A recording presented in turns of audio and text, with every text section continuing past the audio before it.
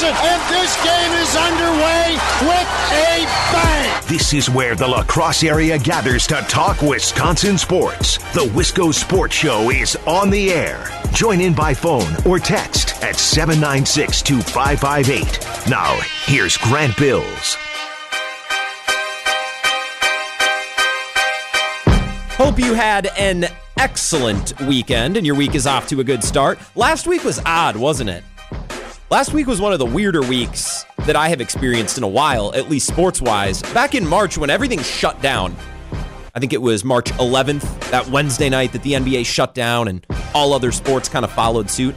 That kind of felt like a once-in-a-lifetime opportunity, right? Like sports all shutting down. That was a once-in-a-lifetime event. The sporting world standing still. And then last week it happened again for the second time. So twice in 1 year, very similar. I believe it happened on a Wednesday as well.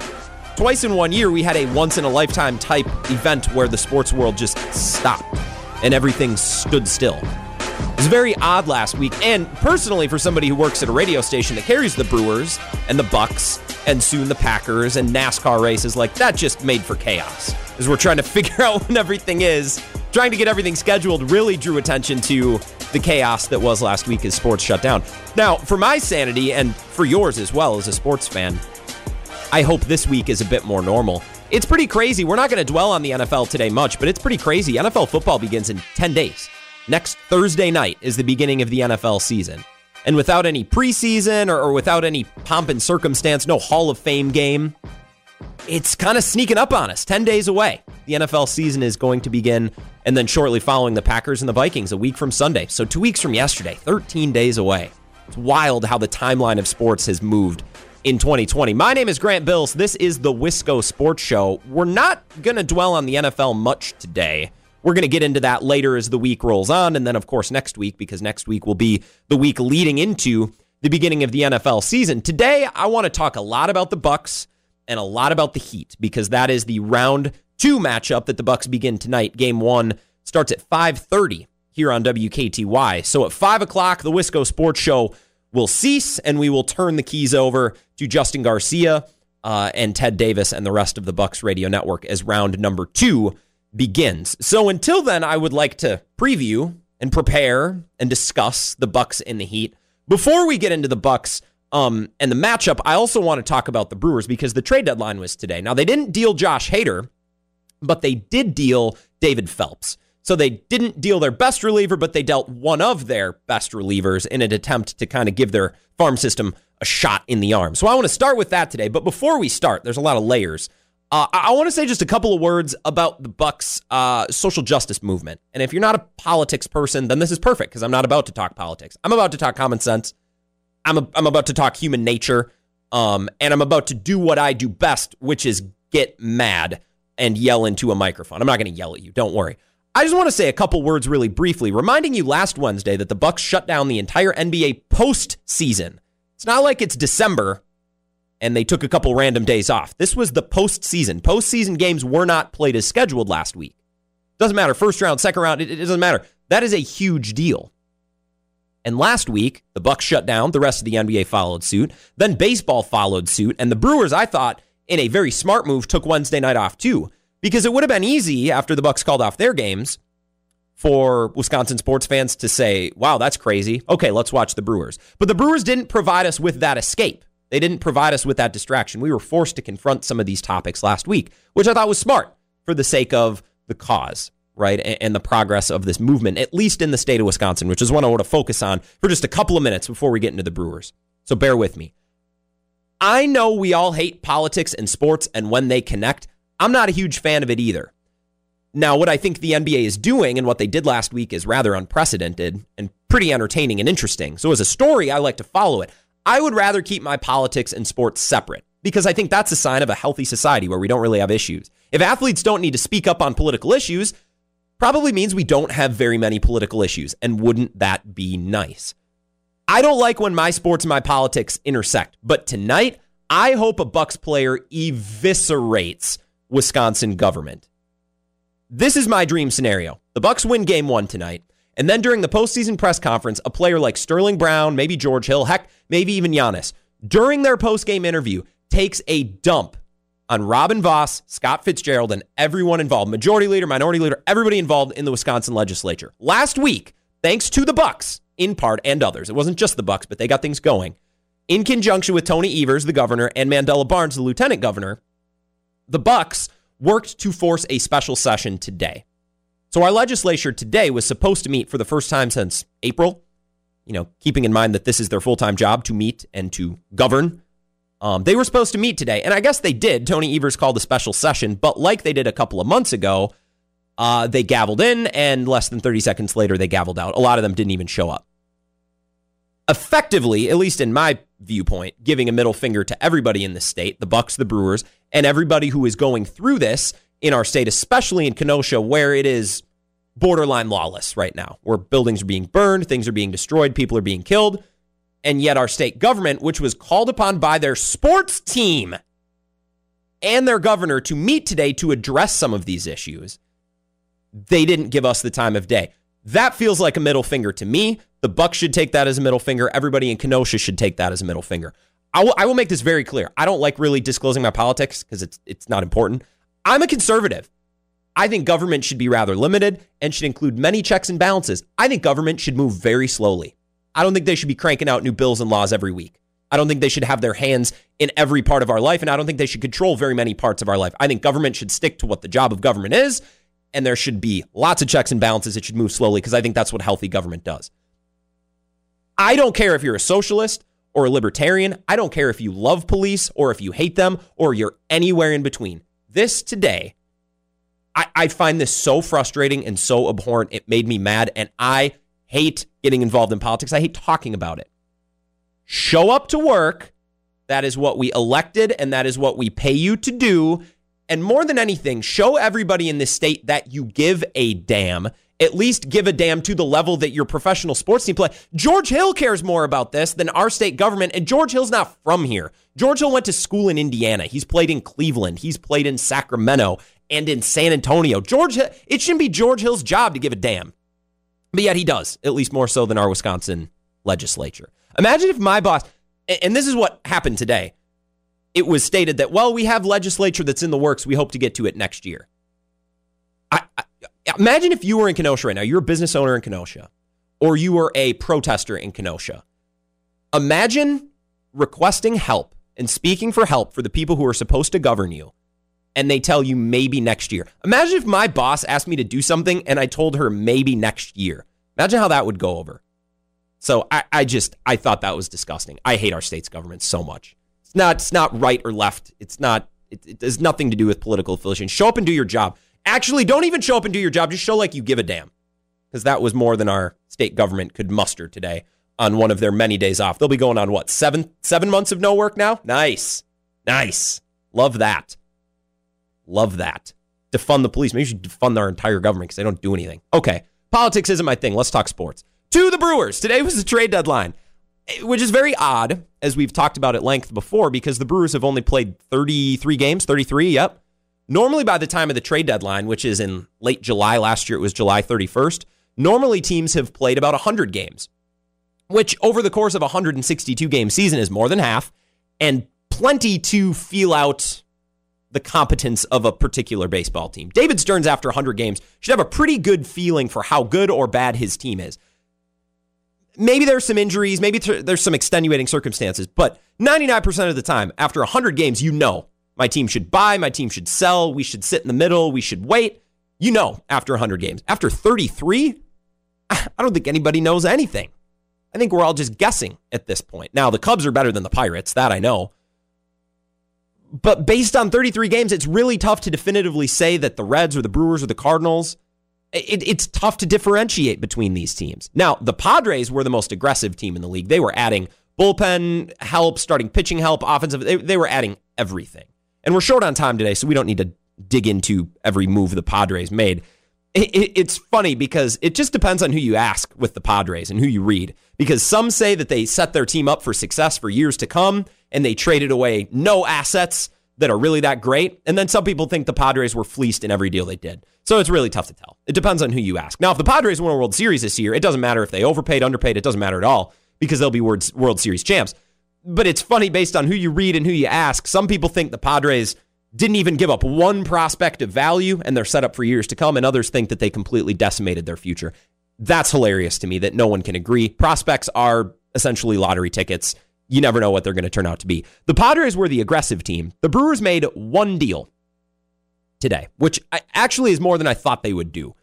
They moved David Phelps out of their bullpen, which makes sense, right? David Phelps had signed a 1-year deal. There's a club option next year. So a team isn't necessarily renting him. They could bring him back the year after if they really like him. There's some flexibility there. You're also not stuck with him any longer than you want. So if I trade for David Phelps and I want to get rid of him after this year, I can, right? It works. There's flexibility. It's only a couple $1 million, and he's been really, really good this year. The Brewers are going to get 3 prospects in return. Early reports say they're lower-level pitching prospects, all players to be named later. We don't really know what the Brewers got. It's very similar to the Adam Lind deal a couple of years ago. I saw many Brewers writers drawing connections to the Adam Lind deal, where they got 3 very young prospects in return, none of which we knew a whole lot about, and only one worked out. It turned out to be Freddie Peralta. I think in 3 years, 4 years, if we look back and this deal gets us a Freddie Peralta level player, it'll be worthwhile. Because I don't think the Brewers are contending for a World Series this year. So why not trade one of your better relievers, who you only have under contract for a few more months anyways? I think it works out. It makes a lot of sense. Now, it's not going to swing the competitive balance of the league one way or another, right? Unless they somehow luck into a Mike Trout prospect, which I don't think they're going to do. I think the much more realistic outcome is they don't get any great players from this deal, or they get a good pitcher akin to Freddie Peralta. I think that's the possibilities. So this isn't going to dramatically shape the Brewers franchise for years to come, but it is going to give them a couple extra bodies in their farm system. Hopefully some of them pan out and they can be used as players or as trade chips. You know how prospects work. Hopefully the Brewers get to reap the benefits of this deal in the future. This deal is very similar to many of David Stern's deals, where I read what they gave up, what they got in return, and I walk away kind of thinking, sure, I guess how I felt about the Pomerantz-Ray Black deal last year, right? The Brewers traded away one of their best prospects, Mauricio Dubon, for a reliever. Well, 2 relievers, one of which they didn't re-sign and one of which is yet to pitch in the major leagues. I walked away from that deal kind of thinking, okay, sure, I guess we can do that. Yeah, see how it ends. David Stern's moves have often kind of ridden the fence. We talked about this last week, right? He's very rarely gone for it, right? There's no obvious trades where it's like, we are trying to win a World Series this year. When the Dodgers traded for Manny Machado 2 years ago in 2018, it was very clear. Right? They were announcing to the rest of the league that they were contending. They were going for it. Other than the Mike Moustakas deal in 2018, which was still for only 2 prospects, only one of which was high level, Brett Phillips, I don't know if you can find a David Stearns mid-season move that really announced contention. I think he just kind of sits on the fence. We're going to build for the future and we're going to get help now. Or we're going to get help now, but also not destroy our future. It's very middle of the road, which is probably the best way to summarize David Stearns' tenure as GM. Right? He's made a couple amazing trades with Yelich, but he's also made a couple of really bad trades. And he has really tried to avoid swinging the future of the franchise one way or another by dealing away a huge prospect or trading for a huge name player in return. He's just kind of ridden the fence. Right? We want to be successful in the future, but we also want to contend now, and you kind of end up doing neither. You just ride the fence. That's how you best summarize David Stern's strategies, at least for mid-season moves. Now, when he signed Kane and traded for Yelich, those were contention moves. But in the middle of the season, by and large, he's kind of ridden the fence. Now, they trade David Phelps today, the Brewers, but they don't trade who I and everyone else, we were all watching Josh Hader. They don't trade Josh Hader. And we all knew the situation with Josh Hader. We've heard it a million times over the last week. They were listening to calls, but they weren't making calls. They were listening to trade offers, but they weren't actively looking to trade Josh Hader. They were just playing the field, answering the phone. I believe strongly that the Brewers at some point between now and Hader's free agency that they will trade him. I don't think Josh Hader plays out this contract and becomes an unrestricted free agent. I don't think the Brewers let it get to that point. Now they have a couple of years to wait, right? Which is why there's no urgency. I think the Brewers will trade Josh Hader at some point between right now, August 31st, 2020, and the beginning of his unrestricted free agency. But they will only trade him when they feel as though that's the best offer they're going to get. I'm sure the Padres and other teams, maybe the Yankees, floated offers to the Brewers this season. And the Brewers probably looked at those offers and said, oh, this is pretty good. We'll pass. We'll wait. Because the Brewers know at some point over the next couple of years, they will probably have an even better opportunity to trade Josh Hader to an even hungrier team that's willing to give up even more prospects. They could have probably got a great deal for Josh Hader right now, but it's not good enough. And they don't need to settle for good enough right now because they have him under control for 3 more years. Wait until you can really max him out. And on the off chance that the Brewers are contending for a World Series in 2 years, then you can maximize Josh Hader by keeping him on the team and winning games. So the Brewers are all about maximizing Josh Hader right now. The best way to maximize him was not trading him for 2 pretty decent prospects. The only way to maximize Josh Hader right now this year is to trade him for the entire farm system, for all the prospects. And that opportunity just must have not come up. Now, I couldn't help but think yesterday and into this afternoon, what if this was a normal season? Full 162 games. And the Brewers weren't 15-18, but they were 52-57. Would the Yankees or the Padres, would they have been willing to give up even more in a normal season? Would they have been willing to make a Hader deal work? I don't know, but it's interesting to ponder, right? Because I think there is some uncertainty about this season and its ability to finish, right? We're only an outbreak or 2 away from really shaking the league. And you're also sending guys to travel from club to club, which is a little bit concerning right now with coronavirus. There's a lot of questions around the trade deadline. And I can't help but think that if the Brewers were 52-57 instead of 15-18, that maybe this trade deadline would have been a little bit more legitimate and a little bit more interesting on the Josh Hader front. Keeping in mind, the Brewers over the next couple of years are looking to maximize Josh Hader, whether that's through winning games or trading him for the biggest possible haul. As of right now, maximizing Josh Hader is keeping him on the team. Today also got me thinking about David Stearns and his willingness to ever go for it. We talked about this last week a little bit. I wonder if there's ever a scenario where David Stearns will actually throw his cards on the table, push all the chips to the middle, and say, I am all in. Let's go win a World Series or damn it, the consequences. Because as I said a couple minutes ago, the biggest in-season deal that David Stearns has ever done was for Mike Moustakas, at least by my estimation. They gave up Jorge Lopez and Brett Phillips, two prospects. That's it. That's the biggest in-season acquisition that David Stearns has ever made. And I can't help but wonder if that type of acquisition is ever going to be enough to get the Brewers over the hump. I just don't know. Today got me thinking a little bit. The way that David Stearns has handled trade deadlines and handled things in the past, I wonder if that's going to be enough heading into the future if the Brewers ever want to win a World Series. Because I think at some point the GM's going to have to be gutsy.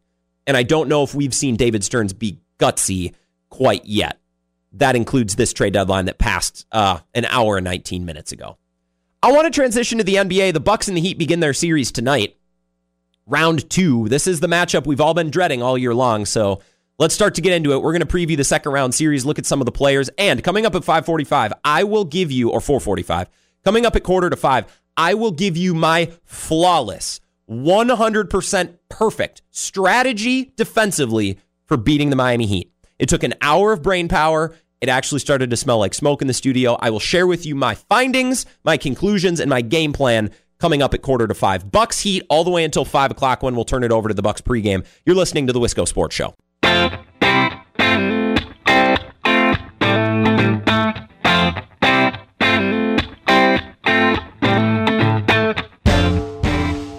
Wisco Sports Show rolling on. We are exactly an hour and 7 minutes and 4 seconds away from the beginning of Bucks Heat on WKTY, the first game of the second round series. This is when it gets real.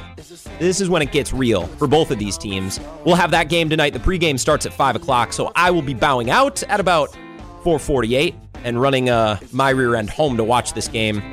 Take notes feverishly and prepare for tomorrow's Wisco Sports Show as we react to whatever the result of tonight's game is. The Brewers also on tonight, 6:05 pregame over on our sister station, WIZM. That's 92.3 FM and 1410 AM.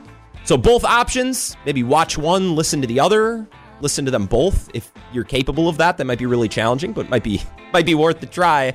Full schedule at WKTYsports.com. For the 1 seed Bucks, and for the Heat as well, the playoffs really begin tonight. The first round in the Eastern Conference was something to behold. Everybody swept, except for the Bucks and the Magic.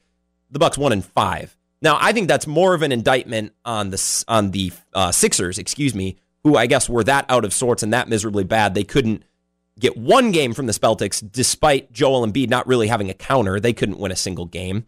And then the Heat beat up on the Pacers, who effectively quit after the second or third game. And then the Nets just weren't that good. Everybody's hurt or everybody opted out. So the Bucks were actually the only competitive series, and by competitive I mean went more than 4 games. The playoffs in the East really begin tonight.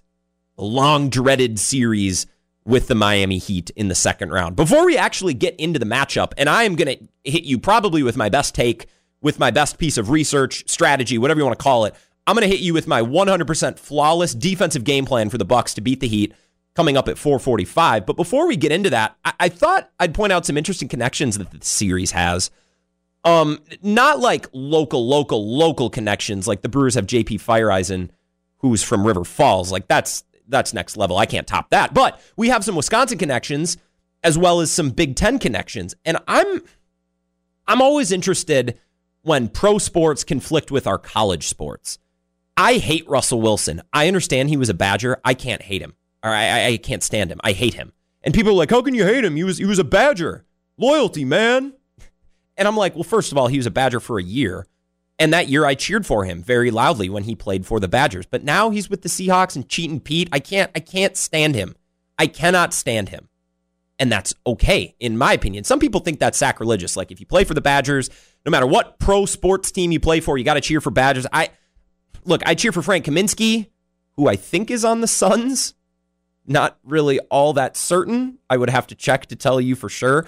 I cheer for Sam Decker, who doesn't play domestic professional basketball anymore. He's in Europe. Are there any other Badgers I cheer for? I'll cheer for Jonathan Taylor with the Colts. Quintez Cephas will be interesting with the Lions. I'll only cheer for him as long as he's not beating up on the Packers. That's about as far as I go, right? Like, I wanted Bronson Koenig to be something awesome in the NBA. That never turned out.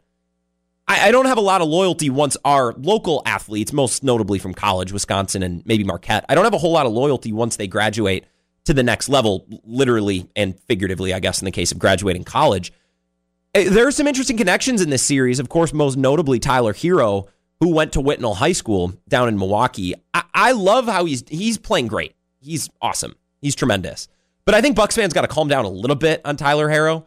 We're all like, oh, Tyler Harrow's going to kill us in this series. He's been playing so well. Yeah, Tyler Harrow, the most natural way and the most realistic way to evaluate him at this point is the light version of Michael Porter Jr.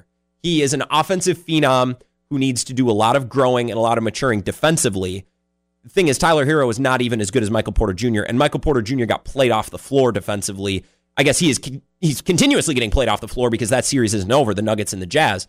We need to calm down a little bit on Tyler Hero. I do love the level of success that he's reached. He's really carved out a good spot basketball-wise and just brand-wise in Miami. I love watching Tyler Hero, but we got to calm down on him just a little bit. He's from Whitnall High School. We'll talk more about him as the Wisco Sports Show rolls on.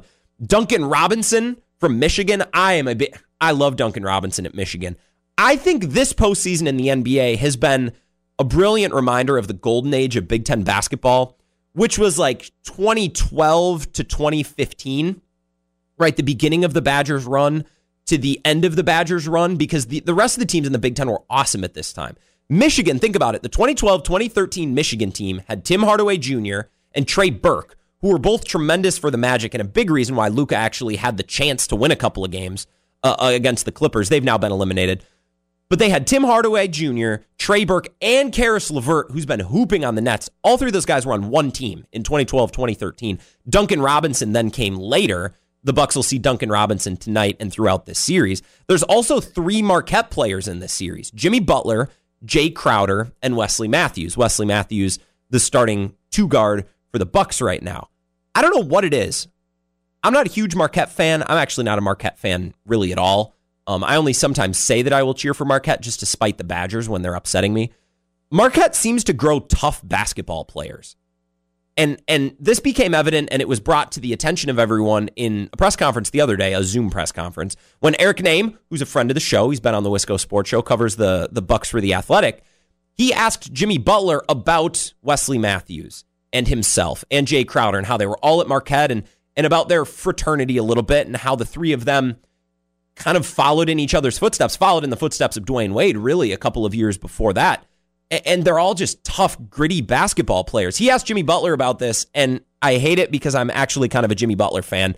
There was a great back and forth just talking about those three players and Dwayne Wade as well, the Bucks and the Heat. Just listen to this awesome exchange between Eric Name and Jimmy Butler. Hey, Jimmy. Between you, Jay, and Wes, Marquette is about to have three dudes that are going to play. First of all, before you finish your question, rank those guys from coming out of Marquette. D-Wade's out. So me, Jay, and Wes, who you got 1, 2, and 3? From when you came out or from now? From now. I think, I cover the Bucks, but objectively, I think I'd have to put you at the top, then probably Wes, then probably Jay. All right. Okay, go ahead. Finish your question. He answered the question, Jay. I didn't say that. Go ahead. Wait a minute. Jay, what? Yeah, let me finish my video, man. Leave me alone. Go ahead. For you guys, just what did it kind of mean to build off of each other? And why do you think it is that, when a team gets a dude from Marquette, they automatically know they're going to have a tough dude that's ready to go, that's playoff ready? It means a lot, but I will say that Wes set the tone for us in the sense that he came into the league as an underdog and showed what it takes to make it. And he's made a hell of a career out of it at that. But going into Marquette, you're going to get somebody that just play incredibly hard and definitely prides himself on the defensive end. And then they just constantly get better year after year. So, whatever rank that you put us three in, you got dogs and you got guys that want to win and that are going to compete at the highest level. So I'm fortunate for him setting the tone. I'm fortunate for Jay being able to go to war with me every day. And I'm going to keep thanking both of those guys for that. So then your ranking's different, I guess? Hey, man, I don't believe in rankings, but since you just ranked that Jay, you last. Nothing. That's one of my I can't stand Jimmy Butler. He rubs me the wrong way, but I watch this, I'm like, damn it. Now I got to like Jimmy Butler. He's just trolling his red. So Jay Crowder is the other Marquette player that they're talking about, and he's, of course, on the Heat as well. He must be off to the side. I just love how Jimmy Butler, he seems to fit in Miami like he hasn't fit elsewhere, maybe just because he wears on teammates a little bit, but he seems to be doing it in kind of a fun way, a lighthearted way. So if you can take a good ribbing, Jimmy Butler's your guy. Before we take a break, a couple of pieces of very, very small news. Well, this isn't small, but just a little tidbit to mention. Eric Bledsoe tonight is a game-time decision. With that strain, they're going to see if he can go. If he can't go, I'd imagine Dante starts. George Hill remains on the bench as the sixth man. It hurts their defense, and it hurts offense and defense. It stinks if Eric Bledsoe can't go tonight. Another name or another piece of news, we have the three names for the trade, the players to be named later from the David Phelps trade. We have the three names, and I can confirm I have no clue who any of these guys are. So they're three young guys, lottery ticket arms, very similar to the Adam Lynn trade a couple of years ago, like we talked about to start the show. There you go. You're caught up, you're filled in, you're current. We can move on. Bucks Heat preview begins, or continues rather, coming up after this break here on the Wisco Sports Show. Wisco Sports Show. My name is Grant Bills. I'm just looking at the TV schedule for the Heat and the Bucks. Tonight's game is on TNT, not ESPN, which stinks because that means I'll have to find a way to stream it illegally instead of just using the Watch ESPN app. That's great. That's why I'm probably just going to listen to it on WKTY. Game starts at 5:30 tonight. Pregame will start at 5, which is why I will be heading out the door and turning things over to the Bucks Radio Network a little bit early tonight, round one of the postseason. Bucks Heat game 1 tonight, and I'm going to have to find a way to watch it illegally, which is just great. And I'm going to have to deal with Reggie Miller or Chris Webber on TNT, which both of them are just at least I can listen to Van Gundy complain about something, right? If I'm watching on ESPN or on ABC, same thing, right? I can get Mike Breen, and I can hear him. Mike Breen's my favorite. And I don't love Mark Jackson, and Van Gundy's fine, but at least they're funny. Like, you can watch they can show a replay of a foul that is, like, borderline flagrant, like, really physical, and I can hear Van Gundy say something like, see, to me, that's just not a foul. That's just physical basketball, which I find hilarious. So, small silver lining at ESPN, but we're stuck with TNT tonight. All right, whatever. Maybe we'll get Brian Anderson. Maybe we'll get lucky. All right, speaking of the Bucks Heat and the broadcast, this has been the inevitable matchup since, I don't know, before the NBA shut down, February, March. I feel like this is the matchup we've been talking about now for months. It's like, well, if the Bucks meet the Heat in the second round, this could be a tough series. Bucks could struggle. They could really struggle. Because of all the Eastern Conference opponents that beat the Bucks this year, the Heat were actually the only team to beat the Bucks twice. Right? And then the Bucks had that comeback win a couple of weeks ago in the bubble where they came back from like 23 down and they won by 14. It was just a weird, crazy bananas game. But we've been talking about this matchup for months, since before the NBA shut down. And I feel like it's kind of Groundhog Day. We knew this was coming all along. If you want to join the conversation and talk Bucks Heat and chime in with your opinions, whether it's about the TV broadcasters or about Tyler Herro's fits or just about anything, 608-796-2558 on the 5-Star Telecom talk and text line. Trish texts in, this made me laugh. So what exactly do you find intolerable about Russell Wilson, Grant? Well, that's a good question, Trish. I find him to be irritating. I just don't like listening to. This is so personal, by the way. Like, none of this is rational, Trish, except for he's beaten the Packers in a couple of big games between the Hail Mary game and the NFC Championship game in 2014. I just don't like listening to him talk. I just find him very irritating. We can talk about this at length on another show. If you missed, we were talking about our loyalty to Wisconsin players or Marquette players, because there are 3 Marquette players in this series, talking about our continued support after college, or whether we kind of give it up. I use the example of just kind of, I've moved on from my Russell Wilson love. That lasted about a year, and that was it. As soon as he became the quarterback of the Seahawks, all that love went right out of the window. So if you want to talk about Russell Wilson or about the Bucks, hit me up, 608-796-2558. I thought before the series starts, let's get some of these superlatives out of the way with, because as soon as the TV broadcast, especially on TNT, starts tonight, we're going to hear all of these brought up at least once. Like, we're going to hear all of these bullet points at least once. So I thought on today's show, before we even begin the games, let's just get these out of our system. We'll get them out of the way, and that way we can be done with them, right? We don't have to bring these up. So we'll do the Bucks ones and the Giannis ones first, and then we'll do the Heat. So if you've ever watched, what is it, Jimmy Kimmel or Fallon, one of those late night hosts do superlatives, right? This is kind of like our Bucks Heat superlative. So I thought we'd get all this stuff out of our system before the game starts. So this is all stuff you're going to hear inevitably on the broadcast. Let's start with the Giannis Bucks ones. Did you know that Giannis actually grew up in Greece, and he helped his family make a living by selling trinkets, DVDs, and watches? Did you know that about Giannis? A lot of people don't. We don't talk about it very often. So I just wanted to remind you, if you didn't know, Giannis actually sold trinkets on the streets growing up. Fun fact. Another fun fact about Giannis that you will no doubt hear at some point is that actually growing up at one time, he shared sneakers with his brothers, Thanasis and Kostas. He actually shared sneakers with his brothers while playing in Greece. They had that little money. They actually shared a pair of sneakers, something not a lot of people know, and something that we will no doubt be reminded about on the broadcast tonight. This is my favorite one, a story that this is such a gem. Almost nobody has heard this story before, and it blows my mind because it's so crazy. Did you know that Giannis, once he was over here in the States and he was playing for the Bucks, did you know that Giannis once ran out of money because he wired it all home to his family? He ran out of money. He actually couldn't afford a cab, so he had to run to the Bradley Center. And on his way to the Bradley Center, somebody actually recognized him and picked him up and gave him a ride. Did you know that? A lot of people have never heard that story before, so I thought I would share those couple of tidbits before we actually get into the games tonight. A lot of people don't know that stuff. As far as the Heat goes, did you know that Erik Spoelstra actually began his career in the film room? Not a lot of people know that about Erik Spoelstra. It's really a rags to riches story. I don't know the numbers exactly, but I would bet that 50% of NBA head coaches began in the film room, including Coach Bud. So while that is not all that inherently interesting, I'm sure we will hear about it multiple times as if it has any bearing on the actual game. But a lot of people don't know that. Erik Spoelstra began his career in the film room. Yeah, not a well-known fact at all. Number 2, do you know that Jimmy Butler often gets up at like 3 a.m.?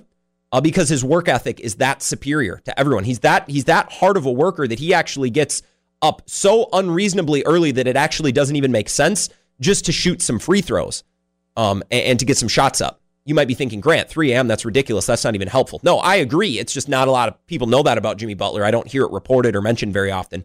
So I thought I'd share it before the game starts.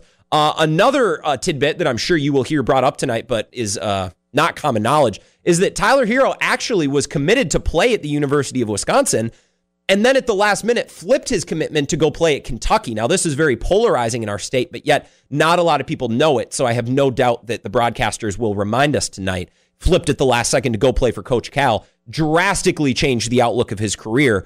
Not a lot of people know. Finally, did you know that the Miami Heat have a championship culture that starts from the top down with Pat Riley at the top? Now, it's not for everyone. Not everyone can handle playing in Miami, but the right players really embrace it. Championship culture. Great culture in Miami. No doubt you will hear about it during the broadcast tonight. Okay. Whew. I got those off my chest. Those will come up on the broadcast, and at the point that they do, drink.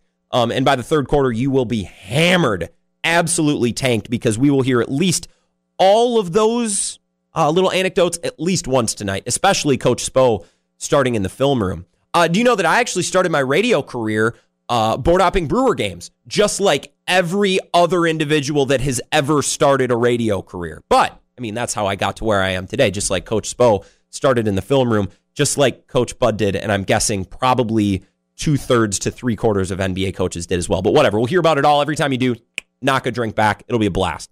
Now we can actually cover what matters. I'm very split on this series. There's two halves of me. This is the duality of man thing in NBA fandom. As a fan, the Bucks-Heat matchups are always close, and they have been for the last 2 years. And I hate seeing the Heat on the schedule. When I start work on a Monday and I look at the Bucks schedule and I see that the Heat and the Bucks play on a Friday, I dread it. Because for whatever reason, the Heat and the Bucks I just hate these games. The Bucks always seem to play down to the Heat's level. The Heat always seem to play up to the Bucks level. And it's just a mess, right? It's not as easy. It's not a guaranteed win like it is in most matchups. Now, as a fan, I still reject Bam as the, quote, Giannis stopper. Defending Giannis is always a team and a scheme thing, which no one wants to recognize because we attribute it all to Bam, which it's not. Jay Crowder plays a huge role, as does the rest of that team when defending Giannis.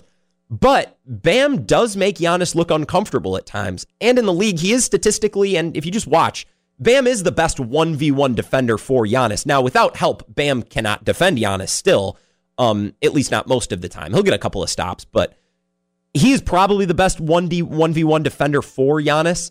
And that makes me uncomfortable as a Bucks fan, as a fanatic. Now, I've also seen the Heat rain threes, especially from spots in the floor where the Bucks tend to surrender threes, especially above the break, meaning not in the short corner, but from the top of the key, from the center of the key and the right and left really close adjacent wings. The Heat are the league's most accurate team from those spots at just over 38.5%. That's where the Bucks surrender their threes. So that's very, very concerning. And also, this is anecdotal, and I have no statistic evidence to back this up, but as a fan, doesn't it seem like Goran Dragic always beats up on the Bucks no matter where he's been playing? He always seems to play really well against the Bucks. And maybe I'm just being an irrational fan, but I feel like every time that player, Goran Dragic, and the Bucks have matched up, he's played really, really well. So for all of those reasons, as a fan, I'm really concerned about this series. But as a broadcaster and a radio show host that's supposed to understand these things on a deeper level, I look at this series just a little bit differently. I think Bucks in 5, maybe 6. If you look at the numbers, if you look at all the evidence, it's overwhelming in favor of Milwaukee. The Heat are a tough matchup for the Bucks, but that's it. The Heat this season in the NBA are 7th in net rating, meaning offensive rating combined with defensive rating, balanced out, right? You all know what net means, especially in your paycheck, gross versus net.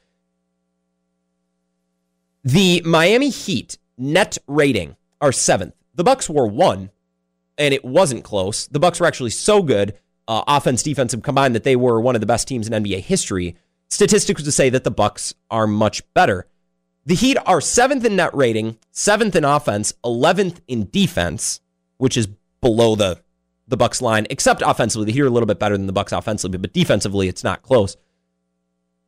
Here's what I don't get. The Heat are 44-29. They won 44 games this year, and they played 9 fewer than they normally would, so adjust a little bit. But the Heat won 44 games. You know who else won 44 games? What other team won 44 games? The Jason Kidd, Joe Prunty Bucks in 2017-2018. That team was terrible and lost in the first round to a Boston team that was missing Kyrie Irving. So tell me more about how the Heat are supposed to blow the Bucks' doors off this series. They won 44 games. The same amount of games that the Jason Kidd... That Bucks team was so bad that it got Jason Kidd fired. They're like, you know what? We'd actually rather take our chances with Joe Prunty. Is Joe Prunty even alive, let alone coaching an NBA team right now? Putting fandom aside, feelings aside, the Bucks should win this series. If they don't, it will be because a different version of this Bucks team shows up. Not because the Heat find the keys to the kingdom and they figure out this Bucks team. If the Heat win this series, it will be because we see a different version of the Bucks than we saw in the regular season or even in the bubble or in the first round. It'll be a Bucks issue, not a Heat issue. All the numbers and all the evidence would indicate that while the Heat are an interesting and intriguing matchup for the Bucks should win this series going away in 5 or 6 games at most. So keep that in mind. Coming up next as we wrap up the Wisco Sports Show, because the Bucks pregame is going to get started at 5. I did some research today and some heavy thinking, and my brain is still recovering. I have the perfect game plan to defend the Miami Heat. It is backed in statistical evidence, in anecdotal evidence, in analytics, in sabermetrics. Just pick whatever word you want. This is airtight, people. This is airtight. In fact, I'm tempted to call up Mike Budenholzer and let him know before the game that this is exactly what he should do. I will share with you my perfectly formulated game plan coming up next as we wrap up the Wisco Sports Show and head into Bucks Heat.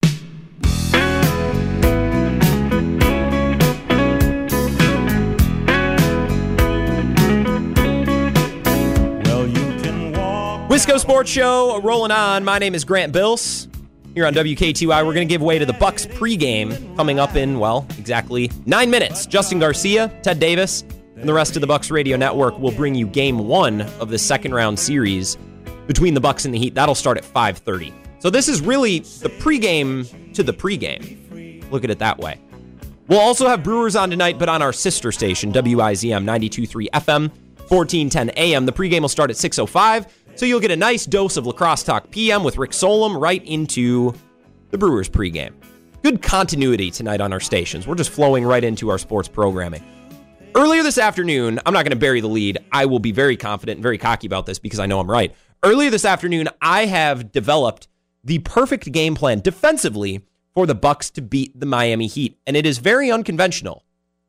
But I think this approach will work so strongly where I actually think the Bucks might do this. Like, I think I might turn on the game tonight and they might already be doing this. Like, I think Bud's probably, hopefully, a couple steps ahead of me, and I'm just picking up this trail a couple of days after the fact. This may surprise you. It may even sound stupid or dumb, but hear me out. The way you defeat the Miami Heat is to just let Jimmy Butler beat you. Just let him beat you. Don't trap him. Don't double team him. Don't help off shooters. Don't foul him. Let Jimmy Butler be the superstar. Just let him do his thing. Don't help him at all. Just put one defender on him and don't foul. That's it. Just let him be him. Here's why. Some statistics for you to chew on. I'm going to give you all the evidence, and then I'm going to synthesize it all together and give you my conclusion, my thesis, my closing argument, and then we'll get to the pregame. Here we go. Jimmy Butler shoots 24.4% from 3. Now, I looked at the league. That does not put him in the top 150 players in the NBA. In fact, he doesn't even qualify because to qualify for ESPN's rankings for the best three-point shooters, percentage-wise, you need to be on pace to make 1 3 a game, which Jimmy Butler is not. There are some names higher than Jimmy Butler at 24.5%. These are some names that are above Jimmy Butler. Lauri Markkanen, Eric Bledsoe, Shabazz Napier, and Jordan Poole is the last qualifier statistically that ESPN.com will dictate, and he qualifies at 27.9%, more than 3% higher than Jimmy Butler. Jimmy Butler can't shoot threes. He's not good at it. It's not his thing. All right, sit with that. Number 2, Jimmy Butler shoots 45.5% from the field, which is 65th in the NBA. Now, position, I grant you, has something to do with that. Centers and power forwards are going to have a higher field goal percentage than guards because they're taking statistically easier shots. I get that. But the field goal percentage of 45.5%, which puts him at 65th in the NBA, is right behind Julius Randle and right above Jordan Clarkson. Those are not exactly superstar caliber players. Both play comparable enough positions to Jimmy Butler. I understand Julius Randle is bigger, but it's not like he's Hassan Whiteside, and it's not like Jordan Clarkson is Steph Curry. They're rather comparable. Butler is not a good shooter from the field. He's not an efficient player. Now, the one thing that might beat you is Jimmy Butler's free throw shooting. He's 5th in the NBA, taking just over 9 attempts per game. So, take all that data. Poor three-point shooting, poor percentage from the field, great free throw shooting, and high numbers in attempts. Take all that data, swallow it, digest it. What's the conclusion that you get? Let Jimmy Butler beat you, or let him try. Go ahead, put Wesley Matthews on him and give him zero help. Don't foul him. Don't put him on the line. Don't help off of shooters like Jay Crowder, Duncan Robinson, or Kelly Olynyk. Don't double team him. Just let him beat you, or let him try to beat you, rather. Statistically, he'd have to take so many shots that it's not possible. If the one source of consistent offense for the Miami Heat is Jimmy Butler, which if you defend him straight up and don't help off shooters, Duncan Robinson, by and large, can't create his own shot. Jay Crowder, by and large, can't create his own shot. If you just ignore Jimmy Butler, besides his one defender, and you don't help off shooters, Let Jimmy Butler beat you. You'd have to take so many shots and be such an inefficient player that I don't even think it would be possible. Now, if you play that way, the Miami Heat might be able to scrap one game just because of a bad Bucks offensive performance or something weird happening. But over the course of a 7-game series, Jimmy Butler cannot be the only offensive factor for the Heat. It just statistically, mathematically doesn't work. And my mind is far from a mathematic mind. If I can figure it out, it means it's common sense. And this is common sense. Let Jimmy Butler beat you, or let him try to beat you. Don't let him score, but make him beat you. Frank Madden, who founded Brew Hoop, he's an old-time Bucks blogger. Now he does the Locked On Bucks podcast. Frank Madden tweeted a couple of days ago, and it jumped out to me. I think he said it best. Jimmy Butler's playmaking is more dangerous than his scoring. Right? He's not a pure scorer. He's not a pure passer or a pure rebounder, but everything combined, he can beat you. If you let him do a little bit of everything, if you let him distribute, if you let him score a little bit, right? You let him rebound, you let him bang around in the paint and play on the perimeter. If you let him do everything, he can beat you. If you let him be a playmaker, if you restrict him to being a scorer, he can't beat you. He's not good enough. And here is the smoking gun. If I was a lawyer arguing this case, this would be my closing argument. I would stroll up to the jury's box, I'd put my hand on the railing, and I'd look the jury in the eye. And I'd say, ladies and gentlemen of the jury, we're all NBA fans. We know how this goes. We've watched how many postseasons now? Dozens, probably. And I'd look in the jury box. I say, some of you are older than me. You know more than me. You are wiser than me. So therefore, this should really resonate with you. What have we been hearing for decades? Decades about the NBA postseason. That the team with the best player is more likely than not to come out on top. In fact, some would say 9, 10 times out of 10, the team with the best player will win a playoff series. Correct? It's common sense. Everybody's heard it. So what the Milwaukee Bucks need to do is let Jimmy Butler be the Heat's best player, because Giannis is a whole lot better than Jimmy Butler. If the Heat have Jimmy Butler and only Jimmy Butler, and Jimmy Butler is their best player, then the Heat don't stand a chance, because then it becomes a Giannis Antetokounmpo versus a Jimmy Butler game, and that's a game that Jimmy Butler can't win for all the statistics and reasons that I just mentioned. He's not a good three-point shooter. He's not an efficient player from the field. He only gets to the free throw line and uses his playmaking ability to get Duncan Robinson and Jay Crowder and Goran Dragic and Bam Adebayo. He gets other guys involved, and then he sprinkles in scoring as well. Let Jimmy Butler beat you.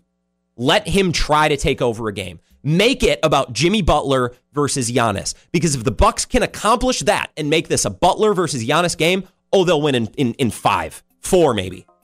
I'm serious. Jimmy Butler cannot score like Giannis can score. He might not even be able, depending on the game, he might not be able to score like Chris Middleton can score if everything's working well for the Bucks. Just let Jimmy Butler do his thing. Don't help off a Duncan Robinson or Jay Crowder. Just let Jimmy Butler do his thing and try to take over a game. And he might take over a game to the tune of 24, 25 points, but it's going to be on an absurd number of shots, a very inefficient game, and Giannis will be able to be better because Giannis is better. There you go. I rest my case. That's how the Milwaukee Bucks defend the Heat, and if they do that tonight, I think they'll win. I know the Heat scares us, but I think the Bucks will win in 5 or 6. I hope I'm right about that. More of the Wisco Sports Show back tomorrow. Enjoy Game 2, getting started in just about 35 minutes. We'll be back to talk about it tomorrow on the Wisco Sports Show.